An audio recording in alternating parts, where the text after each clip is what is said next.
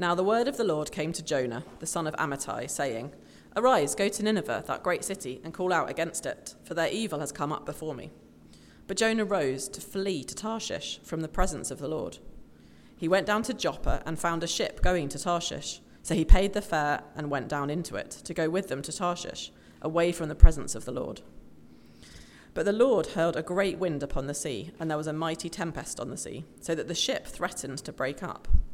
Then the mariners were afraid, and each cried out to his God. And they hurled the cargo that was in the ship into the sea to lighten it for them. But Jonah had gone down into the inner part of the ship and had lain down and was fast asleep. So the captain came and said to him, What do you mean, you sleeper? Arise, call out to your God. Perhaps the God will give a thought to us, that we might not perish. Come upon us. So they cast lots, and the lot fell on Jonah. Then they said to him, Tell us on whose account this evil has come upon us. What is your occupation, and where do you come from? What is your country, and of what people are you? And he said to them, I am a Hebrew, and I fear the Lord, the God of heaven, who made the sea and the dry land. For the men knew that he was fleeing from the presence of the Lord, because he had told them. Then they said to him, What should we do to you that the sea may quiet down for us? For the sea grew more and more tempestuous. He said to them, Pick me up and hurl me into the sea. Then the sea will quiet down for you, for I know it is because of me that this great tempest has come upon you. Nevertheless, the men rowed hard to get back to dry land, but they could not, for the sea grew more and more tempestuous against them. Therefore they called out to the Lord, O Lord, let us not perish for this man's life, and lay not on us innocent blood, for you, O Lord, have done as it pleased you. So they picked up Jonah and hurled him into the sea, and the sea ceased from its raging. Then the men feared the Lord exceedingly, and they offered a sacrifice to the Lord and made vows. And the Lord appointed a great fish to swallow up Jonah, and Jonah was in the belly of the fish 3 days and 3 nights. I want this morning to talk about fear, and more specifically than just talk about fear in the book of Jonah. And over the next few months, God willing, I'm going to do a bit of a mini-series on Jonah, so over 4 different sermons. Now, they won't be consecutive, there'll be little gaps in between. But what we won't be doing is teaching you everything you could possibly know in the book of Jonah. What I'll instead be doing is picking out themes from each different chapter, which have benefited me in my Christian life as I've looked through the book, and therefore, hopefully, will benefit all of us. But to start with, I'm looking for Mark or Rich at this point. We could do what I wanted to do was do a. You can do it remotely, right? But what I wanted to do was a poll. So if you could go to Slido and enter that code. The question is, what is it do you fear? Just have a think about what you fear. If you've got kids with you, get them involved as well. This is kind of an all-age thing.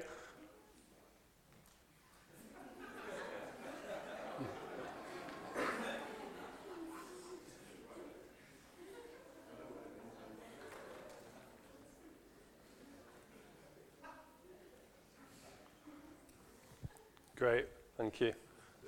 The point is, sometimes fears feel like the small things, sometimes they feel like the big things, but, for us they feel so big, don't they? And this sermon wasn't written in my study, okay, so physically it was written in my study, but emotionally it wasn't really written in a study at all. Emotionally it was written at a time when I felt fear. And large chunks of sermon were actually written late at night when I was struggling to sleep. And at that time, writing down what Jonah 1 had to say about fear was almost a tonic to my own heart. And I've got this kind of funny quote which comes to mind from Mike Tyson, of all people, and he says, you don't get many Mike Tyson quotes at Egbert, but he says this, he says, everyone's got a plan until they get punched in the mouth. And it's a great quote about what life's like, isn't it? It goes well until it doesn't go well, and then it's not going well. And I guess what I said there, it does leave a slight problem of authenticity, because I don't feel at this moment the same feelings I felt when I wrote large chunks of this sermon. I have to be honest with you about that. But I have left the sermon largely as it was, because although in some ways it's difficult to relive those fears and talk about them, I think because I found this chapter helpful in dealing with my own fears, my hope is that by relaying that as clearly as possible, it might be helpful for you guys as well, if any of you are going through fears. Let me start though by talking about why is it that fear is a problem. And I think one of the big reasons, and actually it's shown exactly by that Slido thing that came down, was just the number of different things there are to be fearful. If you look at that list, there's so many different things to be fearful. I mean, I don't think many of us are fearful of Dave Boyd, but here we go. So, sorry. Yeah. Right, thank you, that's really helpful. Yeah, so, you won't be able to see it. I'm scrolling on this, but I mean, we've got things like, some of the ones I had: fear of rejection, fear of being uncontrollable pain, fear of making mistakes, losing family, fear of loss. I'm not sure about fear of women. I'm not going to comment on that one. Fear of Monday mornings was one I thought about. Fear of failure, fear of sleeplessness, falling a long way. There's loads of them, and it's interesting that some of the ones on those lists are things I thought about, some of them things I haven't thought about, but there's a lot of them, right? There's a lot of them. There's a lot of things to feel fearful for. And I think as a Christian, if anything, you see, so the thing with fear is you'd think in many ways being a Christian helps us with fear, right? Because we've got the answer for the gospel. But in other ways it doesn't help, because there's a whole load of things as a Christian which you can also be fearful of, which a person living on Lugard Road, a typical person living on Lugard Road doesn't have to think about. So we have a fear of our sin. We have the fear of, we've got all these relationships here. We've got everything we care about at church. We've got the teaching from the Bible. We've got, you feel, you sat in that seat while someone's preaching and it feels difficult, right? And it can make you feel fearful. I think for me, a lot of it's a fear of what will happen next, of what the future holds, what the consequences of our decisions I've made. And at the worst times, that fear, I feel it weighing on me from almost waking up in the morning to the evening, and actually what you're looking for in between is a load of distractions which stop you thinking about it. And, I guess we all have different coping mechanisms. For me, I've got a little home gym in my garage, and I'll go there to try and distract myself. I'll go for endless walks around the block until I get dizzy, to try and just kind of keep saying, why you left the house again? And at the worst, I sometimes go out for a bottle of milk and then come back 4 hours later without the bottle of milk, but that's a different story. But the question, hopefully for a lot of people, fear doesn't grip them as badly, but actually for a lot of us, it probably does. And, for some people it'll be worse, for some people it'll be better, but fear is a real thing. And the question I want to ask is this: what do you do with your fears? What is it that the Bible says we should do with them? And when I thought about this, I was thinking, there's an easy verse that certainly I recollect, which says we should cast our fears onto God, right? And we know that.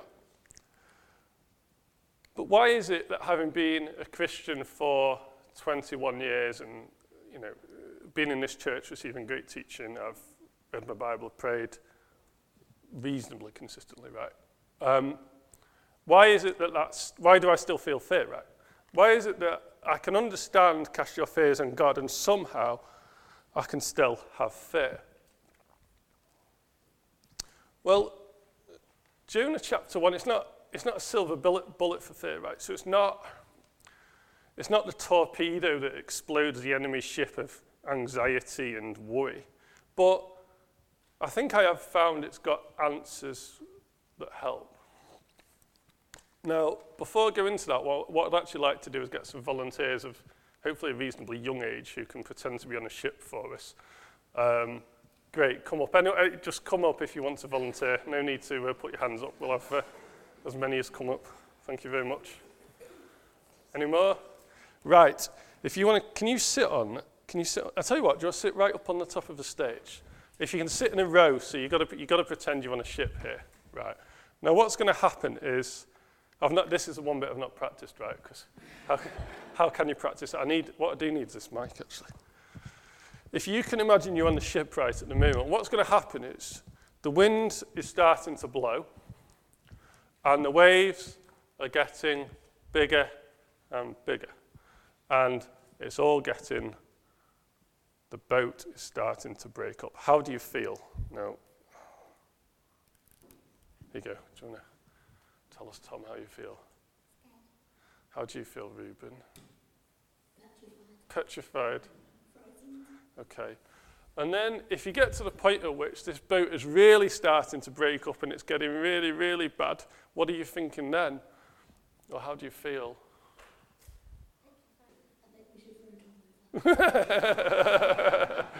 We'll come back to that thought. We're going to die. Exactly. Thank you, guys. Thank you. Can you just give them a round of applause? You can go and sit. You can sit back now. Thank you. Yeah, as we look at the book of Jonah, we see Jonah trying to escape God's plans, and we see those emotions. Although that felt, maybe it feels a bit basic, right? But what you actually see is the sailors, or the mariners as they're called, actually experiencing those same emotions that Reuben, Jonah, and Isaac talked about then. But if we start, just look at verse 1 of Jonah. So it says this. So this is Jonah trying to escape God's plans. It says this. Now the word of the Lord came to Jonah, the son of Amittai, saying, Arise, go to Nineveh, that great city, and call out against it, for their evil has come up before me. But Jonah rose to flee to Tarshish from the presence of the Lord. He went down to Joppa and found a ship going to Tarshish. What we have here is God calling Jonah to go to an evil people, the people of Nineveh, right? And presumably he's doing so because God has got this hope that those people might repent. But Jonah decides that rather than going in this direction to Nineveh, what he actually wants to do is go in this direction to Tarshish. Now, at this point, this is a bit of a bold precedent within the Bible, because the pattern within the Bible is that God calls a prophet to do something, and they do it. And there's good reason for that, because God is strong and God is powerful, and you do not want to go against his plans. But unsurprisingly, therefore, it turns out that trying to escape God's plans for Jonah is not such a good idea at all. And we see what happens if we look at verse 4.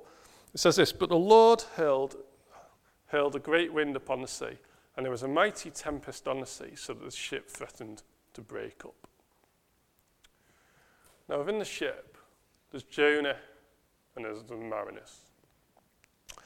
And the mariners are giving Jonah a lift to escape from God, I guess. And if we look at verse 5, we can see how the mariners respond to the storm. So look at verse 5. It says this, Then the mariners were afraid, and each cried out to his God. And they hurled the cargo that was in the ship into the sea to lighten it for them. So, in these ancient times, people's religion was based around there being multiple gods. So that's why. So if you see that first bit where it says they each cried out to his God, that's what's going on there. So religion was based around multiple gods, and you'd pick a god of a different specialism. So you could have a god of love, a god of family, a god of business, god of whatever trade, whatever it was that you thought you particularly needed help with.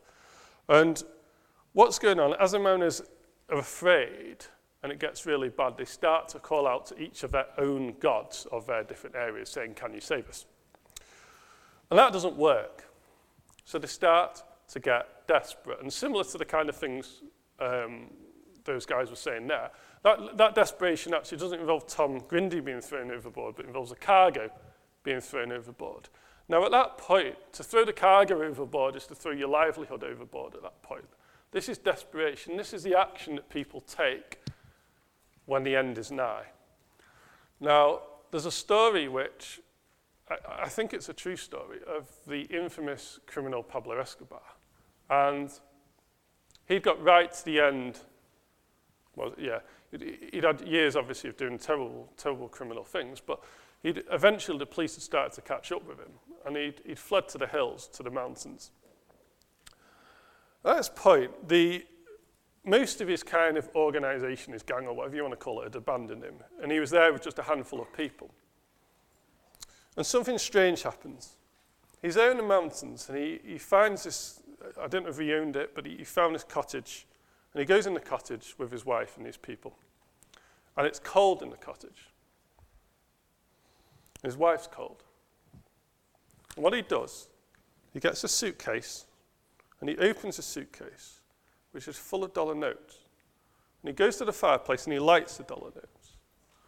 And he literally burns through hundreds of thousands of dollars to keep his wife warm for a few moments. Because he knew the end was there. And when the end's there, like the mariners, you're not thinking long term, right? You're not thinking, what does my boss think of me? What kind of school place am I getting for a kid? What's Monday morning going to look like? Everything becomes consolidated into time. And that's where the mariners are here.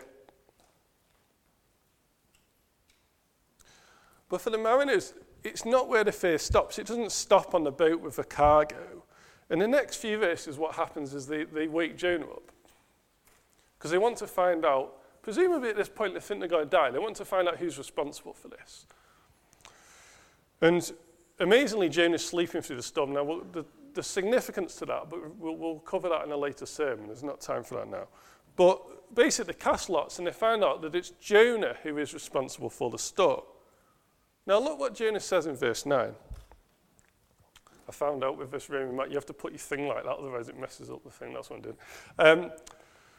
And he said to him, I am a Hebrew, and I fear the Lord, the God of heaven, who made the sea and the dry land. Now, that is an incredible statement for the mariners to hear at that point. So they've been, just think about it, they've been crying out without success to all these different gods. The God of trade, the God of love, the God of, whatever it ends up being. And Jonah's just revealed his God, it's not a little God of trade or love or family, but rather his God is not a God, but the God, the all-encompassing God who made the land and the sea. Look at the response of the mariners. The men were exceedingly afraid and said to him, what is this that you have done? For the men knew that he was fleeing from the presence of the Lord because he had told them. You see in verse 5, but earlier, the mariners were fearing the sea. And by verse 10, they're not fearing the sea anymore, they're fearing God. Because he realized that Jonah is not just fleeing from a God like their gods, but he's fleeing from a God more powerful than they could ever have imagined or known about. And they suddenly become very, very scared about God. You see, Jonah told them he was escaping from God, but until now, they had no idea who this God was. And in the middle of a storm, with the waves crashing down, the wind blowing on them, a storm, right? Their lives are under threat. They're thinking short term. At that point, Jonah tells them that he's trying to escape from the God who made the land and the sea. I mean, think about it. This is a man who is escaping from the God who made the sea in a boat. Imagine what they're thinking. But their fears believe it or not, their fear escalates even more in verse 16. What they actually do, Jonah says basically, you've got to throw me overboard. That's the only way through. So they throw him overboard. And then what happens is that all doubt is removed over who God is. Because the storm doesn't continue. The sea becomes like glass. The storm stops. The wind stops. The waves stop. Silence. It says this in verse 16. Then the men feared the Lord exceedingly, and they offered a sacrifice to the Lord and made vows. Now, you can't quite see it in the English language, but in the original, when it says they feared exceedingly, the language is this idea of mega fear, squared, cubed, multiplied by whatever number you can get. It's the most extreme fear that it's possible to convey in its original language, right? The fear has reached a climax. It's gone up from starting with a fear of a sea to a fear about this idea of a God, and then this huge fear, a realization of who this God actually is and that it's all real.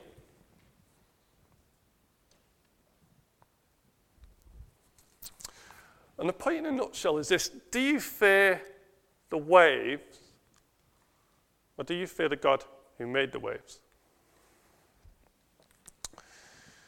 In verse 16, what's actually happening is that the mariners are realizing that they've actually feared the wrong thing. They were worried about all the storm. So they were worried about the storm, but all the time, the God who made the storm was there. He could stop the storm. And if he could stop the storm, what else could he do? You see, if I spend my life fearing about my career, my job, what will happen next in my life, I'm missing an important truth, aren't I? Because I'm not in control of any of those things. I'm not in control of them, and neither are you. You're not in control of your lives. None of you are. None of us can guarantee that our kids will be clever, that our marriages will work, that life will go just as we plan, that our jobs, our careers, whatever it is, our family, our relationships, our friendships, whatever it is we care to mention, whether it's our health, anything, we cannot guarantee that any of it is going to work out as we planned. Now, for sure, we can do things to help ourselves, can't we? But when it really goes wrong, we're left getting that cargo and throwing it overboard, or getting the dollar notes out of a suitcase and setting them on fire.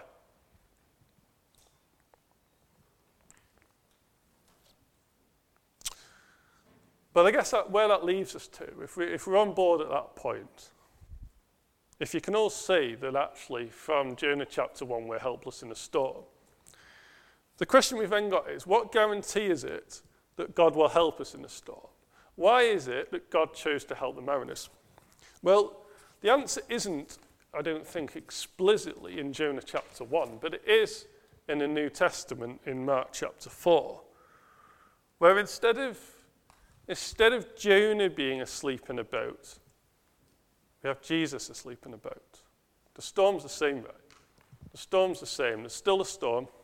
It's blowing on the boat. Jesus is in the boat. Jesus is asleep. But unlike Jonah, Jesus is God. And when the disciples call out to Jesus and say, Master, save us from the storm, right? Jesus doesn't cry out to God because he is God. He just says, calm, be still. And again, the storm dies. The sea becomes like crystal glass. And it is still.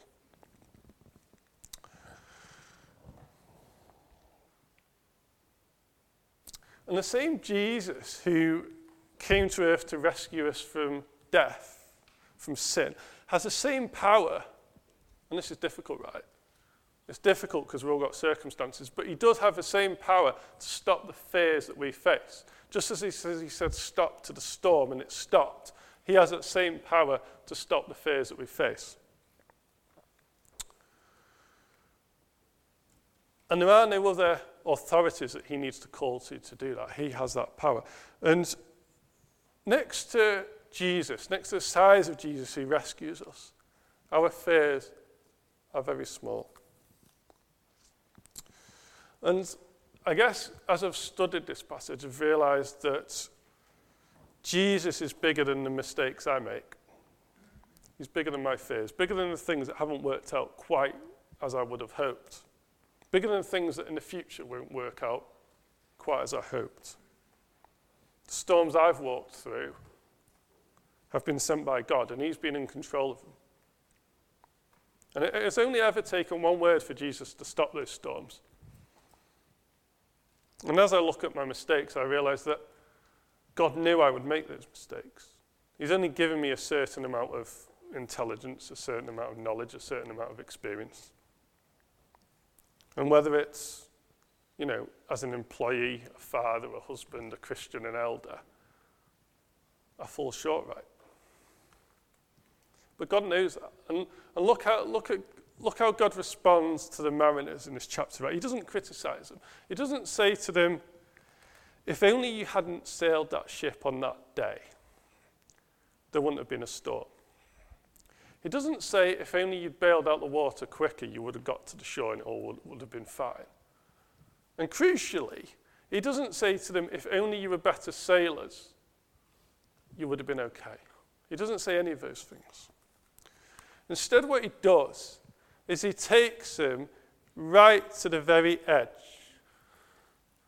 to the eye of a storm.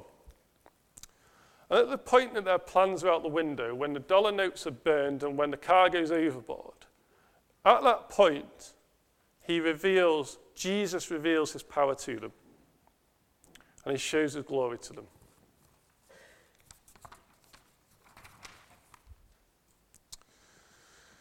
I think that's I'm just finishing now, but that's a challenge for us all, isn't it?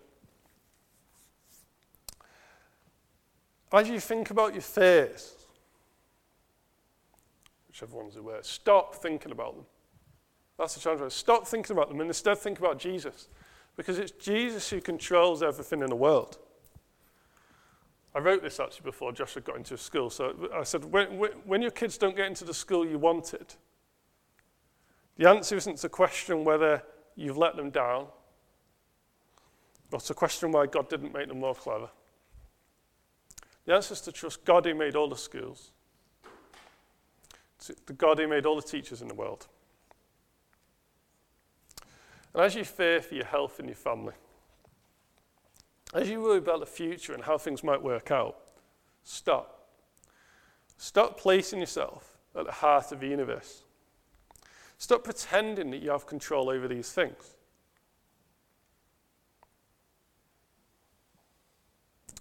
Nothing that happens in your life will be a surprise to God. You see, in the following chapters, what we see is that God's will happen.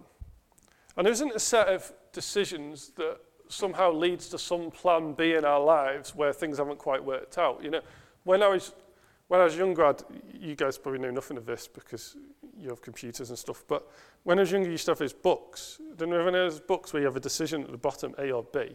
And depending on A or B, it takes you to a different page. And if you follow the right course of A's and B's, you end up in a really good situation. I don't know, you get the girl, live happily ever after and have loads of money, right? And if you take B, you end up in a ditch. But I think my Christian life or my life full stop is a bit like that. That if only I turned back a few pages and had picked B instead of A, it might have been better off. I might have been better off. And that somehow there's a whole load of A's and B's down the line that I've got to get right.